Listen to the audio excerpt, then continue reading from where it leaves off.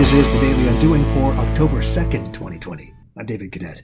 An individual from my past, whom I remember for his entrepreneurialism, had left a voicemail recently, and to my error, I immediately assumed he wanted something. This is the only reason we reach out anymore to people from our past, right? Out of sheer curiosity, I called him back, and we had the most delightful conversation for about 15 minutes, at which time I quite shamefully asked, "What did you want to talk about?" To which he replied quite innocently, "Nothing. Just wanted to see how you're doing." Ouch.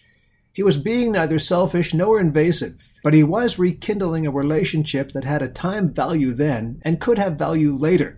He was networking while avoiding the wanted to reach out stigma and showing his interest even when he had no immediate self-interest.